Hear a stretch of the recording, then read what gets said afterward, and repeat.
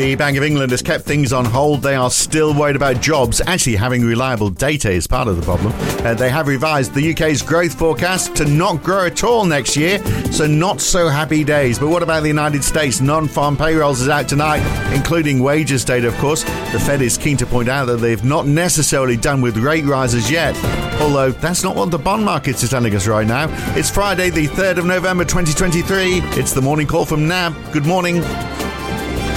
Well, quite big falls in bond yields today, including a 12 basis point drop in 10-year gilts in the UK after the Bank of England. Down 5 basis points in Germany. 10-year treasuries, they're 7 basis points lower. Australian 10-year yields fell 16 basis points yesterday, down to 4.79%. This morning on futures, another 6 basis points lower than that. So there is a common direction here, isn't there? And it's down for bond yields.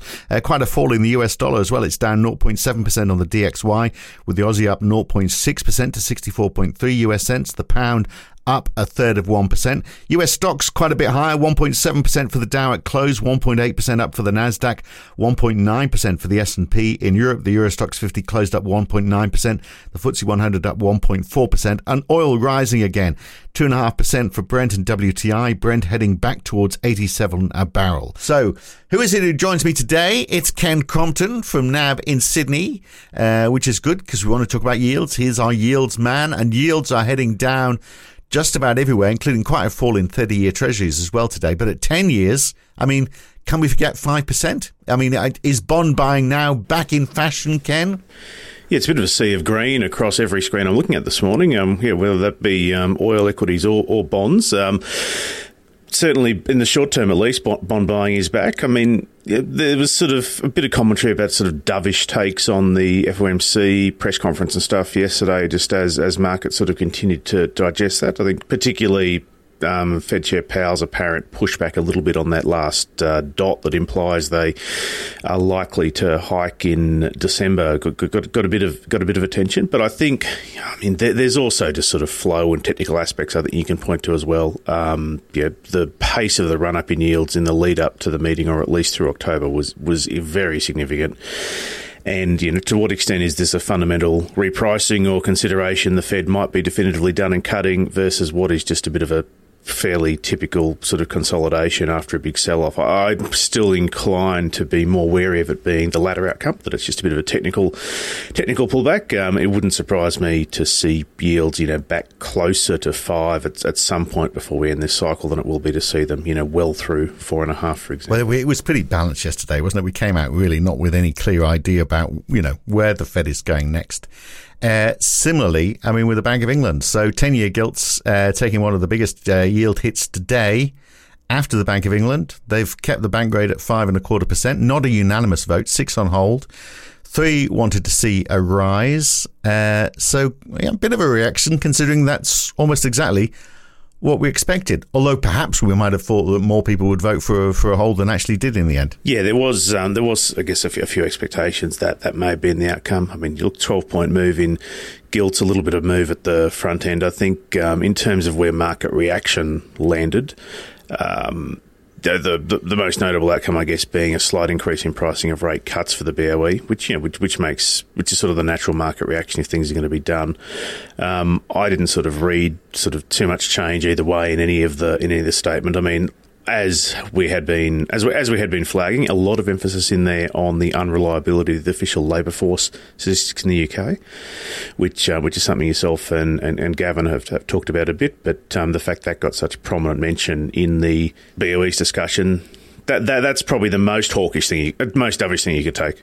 Yeah. The problem is, even if they know that someone's not working, they actually don't know whether they're not working because they don't want to work or whether they're looking for work. That is the problem. But the Office of National Statistics are saying that they are back at knocking on doors. So they're going to get it sorted out, but it's going to take a few months. A few months right now, sort of working blindfold is a bit of a problem, isn't it, for the Bank of England? Although they do say, they use lots of other indicators, and by any measure, wage growth is at odds with meeting the inflation target, is what Andrew Bailey said today.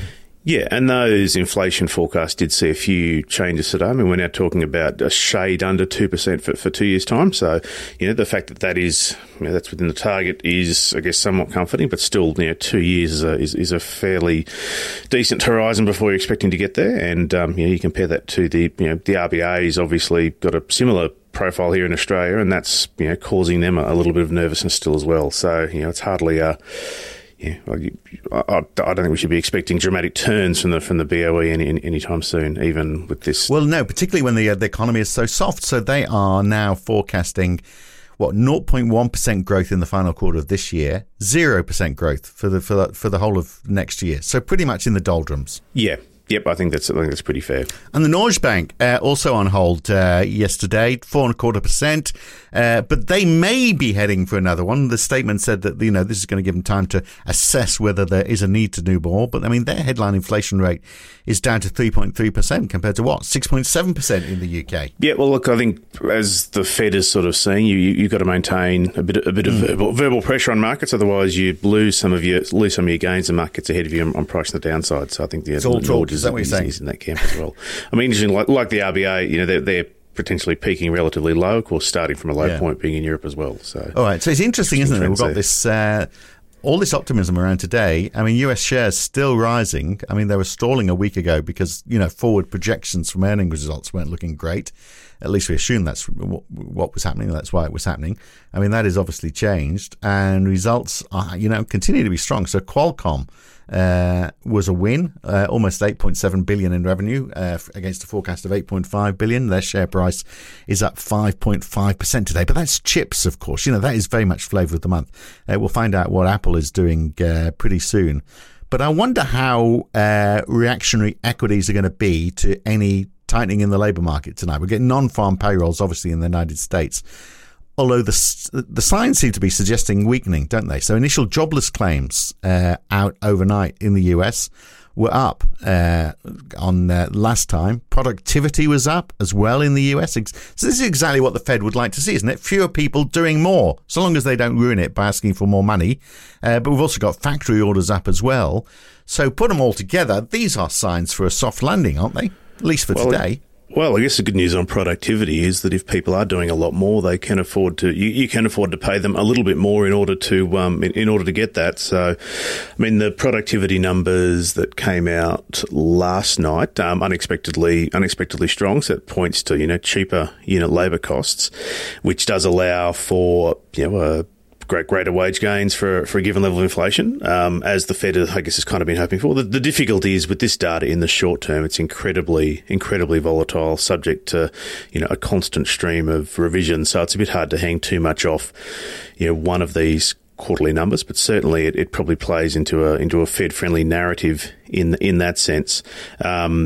Looking at the payrolls, jobless claims last night. Yep, slight increase once again. Getting back to a little bit above 200, but hardly a massive trend in train there at the moment. And then, of course, the main indicator really is non-farm payrolls tonight. It's been an unusual lead up to a payrolls print, given all the central bank meetings and a few other major data releases. Normally, we're sitting here pondering payrolls for 3 or 4 days before it comes out. Pontificating all week, absolutely, yeah. And yet it's been talked about till. Yeah, exactly. But I mean, maybe it's a good thing that we haven't had to dwell on it quite so much. But I wonder whether, with it so soon after the Fed, whether actually it really matters too much, unless it's an alarming figure in one direction or the other. But which these things tend to be fairly incremental, don't they? And there's a lot to go before the next Fed meeting. So I wonder whether it's really going to move markets too much. Yeah, I mean, I think 180k is consensus for non-farm payrolls change, and unemployment rate is expected to be steady at 3.8. So there's no sort of that growth in employment relative to last month is a big change, but certainly unemployment's not expected to move much.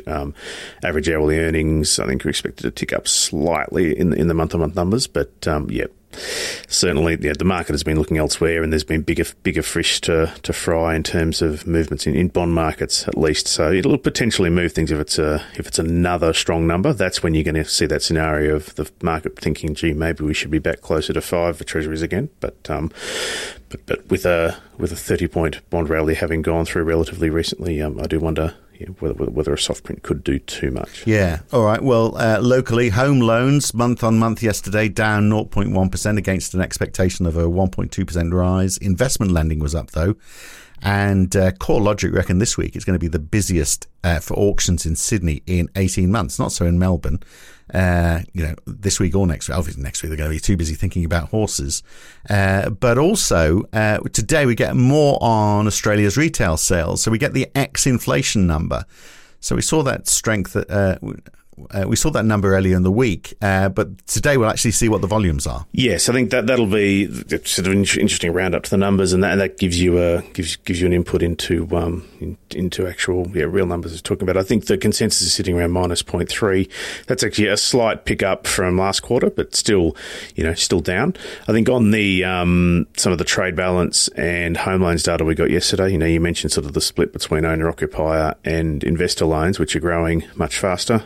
Interestingly, you're seeing a tick up in both loan volumes and loan size. So even though, affordability should be getting constrained a little bit by rate increases, people who are buying houses are borrowing a little bit more than they have been in recent months. I think the lowest point was 8.3 in terms of new loan values. So things are ticking up. Where are they keeping all this money? Yeah.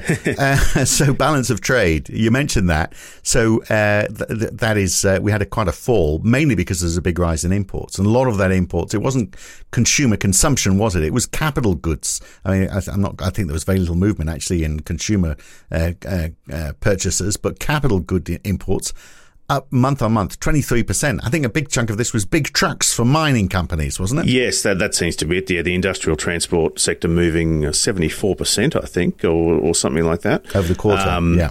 Yeah, on a quarterly basis, yeah. And we have seen some headlines around some of the mines in WA, trialling, electric haul trucks and that sort of stuff. So maybe it's some imports there. But yeah, a very lumpy category. Obviously, a few trucks can move those numbers quite a bit. And then, even on the good side, nominally saw a collapse in exports, but that was just a reversal of some big non-monetary gold exports that went through last month. So, right, sort of nothing that's changed in the dial too much in the trade balance. And a bit of news from Japan after the decision earlier in the week to loosen the grip on bond yields. That 1%'s become a bit more of a movable feast now, hasn't it? Although it hasn't been challenged, has it? I don't think it's got up to that level. It's at 0.94% this morning. But the Prime Minister has announced a stimulus package to help households suffering with the impacts of inflation. So 17 trillion yen, which presumably is going to require issuance of more bonds. So, but there's always going to be demand, isn't there? Even if it's from the Bank of Japan. So, does this change too much? Does it affect the bond market at all? Does it? Is there an inflation fear if they're flooding the market with extra money? There's been very little market reaction to this, it seems, today. Yeah, I think most of that sort of seemed to be released sort of in the evening Australian time. So, over the course of this week, 10-year JGBs have tested. I think they've been up sort of around 0.975. I think may have been the peak. The BoE has conducted some sort of extraordinary or some nimble buying operations, as I think they're calling them, or nimble or agile. Not sure which is their how they're describing them, but they have done some of those.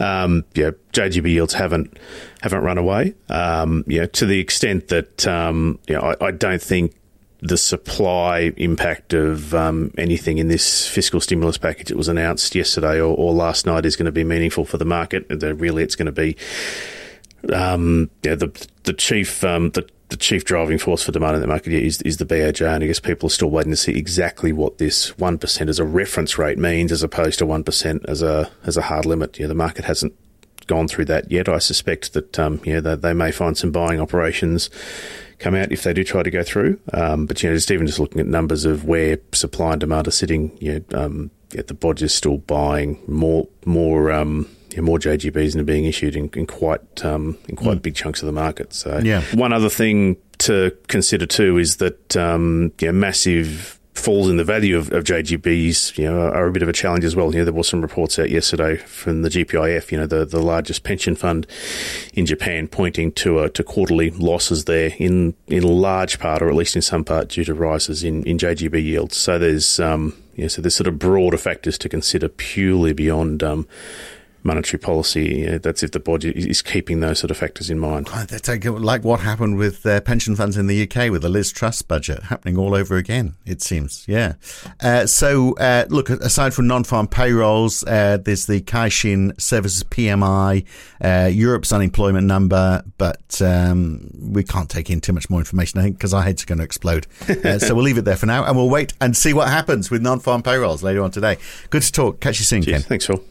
And later today, it's the Morning Call Weekend Edition. NAB board member, Queensland University of Technology Chancellor, former head of Cunard Cruises, Anne Sherry is my guest on the Weekend Edition this week with some advice for business managers and for investors. Most companies now report on their surveys from their staff and their customer scores as well. I'm always surprised how little attention, maybe it's not understood that well, but how little attention is paid to those metrics. If you're a manager, you might be studying those numbers hard, but if you are an investor, are you ignoring those forward indicators? That is Anne Sherry in the Weekend Edition from mid-afternoon today at the same place where you get this podcast. Join me for that and have a great weekend. I'm Phil Dobbie for NAB. Catch you soon.